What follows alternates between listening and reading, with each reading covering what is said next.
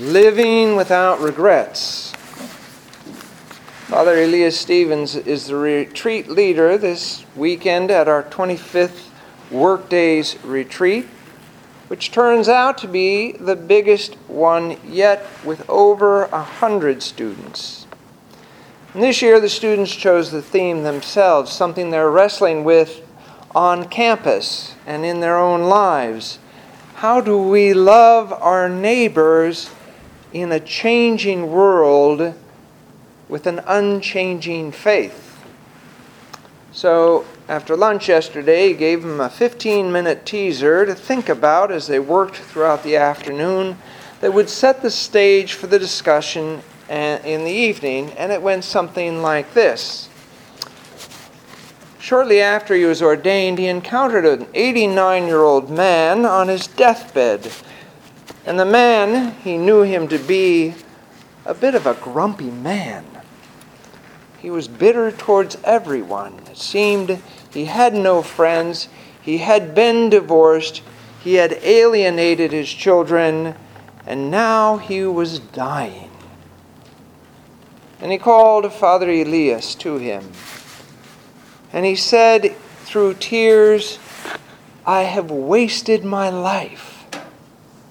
When I was 20 years old, I had an argument with my father and I never forgave him. And from that point on, I was mad at everybody. My wife ended up divorcing me, my children hate me, and my father many, many times reached out to me to try and reconcile the relationship, but I didn't. And now I see, by never forgiving him, I ruined my life."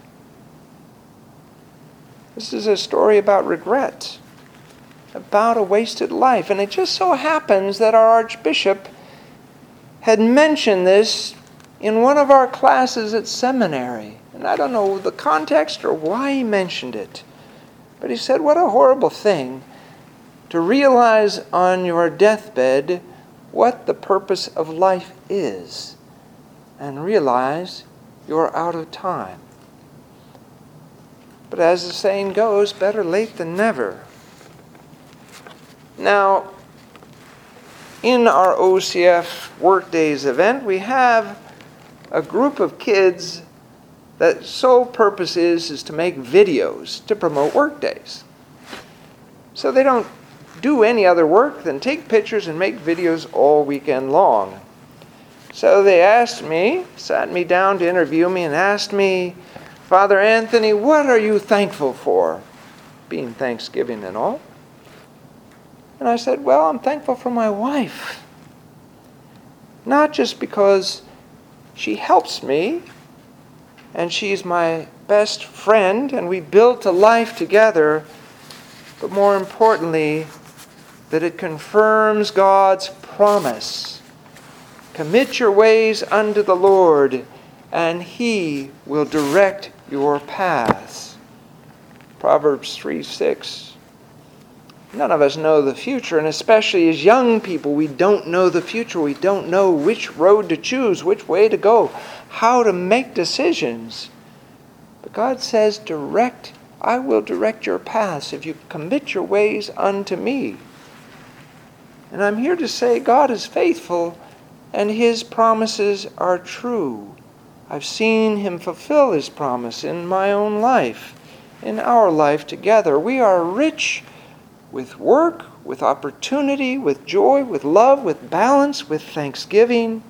He has and is fulfilling His promise as we trust in Him.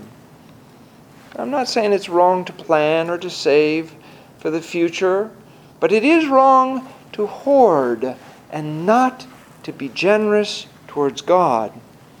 St. John Chrysostom says, the only barns we need are the barns we already have, the stomachs of the poor. So today's gospel passage is not a pitch about giving money. It is a warning about how to avoid the pitfall of greed and how to face the temptation to worry about money. The passage is sandwiched between a warning and a promise. The warning is in Luke 12 through 13, when a young man in the crowd cries out to Jesus, "Teacher," because back in the day they would have the rabbis intervene in family affairs and sort things out. So he says, "Teacher, tell my brother to divide the inheritance with me." Because in Jewish tradition it went to the oldest child. Jesus replied, "Man, who appointed me a judge or arbiter between you?" Then he said to them, "Watch out. Be on your guard against all kinds of greed. Life does not consist in abundance of possessions." Then it follows, after the passage that we read today in the Gospel, "Do not worry about your life, what you will eat, nor about the body, what you will put on. Life is more than food, and the body more than clothing. Consider the ravens, for they neither sow nor reap, which have neither storehouse or barn, and God feeds them." We are the only animals with retirement accounts. The point is, 1, to trust in God that He will provide for you, and 2, to be generous to His church and the poor as an act of faith, storing up for yourselves virtue instead of material goods by investing in the kingdom of God, and you will have a life that is content and thankful in this uncertain and chaotic world that can create all kinds of anxiety and worry. I visited Leah Lutz on the way back from the DRC yesterday, and as we talked, she said, "You know what? We are tempted on the left by doubt and on the right by worry. But we have faith right in front of us." So if you want to live a life without worry or regrets, don't store up for yourself material goods which you cannot take with you, but rather virtue which cannot be taken away. As a CNN hero once said, "We have lost our humanity. The poor have it, and we have to go to them to get it back." The fruit of worry is anxiety, selfishness, discontentment. The fruit of faith is peace, joy, generosity, kindness, and contentment. We don't want to end up on our deathbed and regret the way we have lived life. Trust in God, be thankful, and be generous towards God. That you will not regret. In the name of the Father, and of the Son, and of the Holy Spirit. Amen.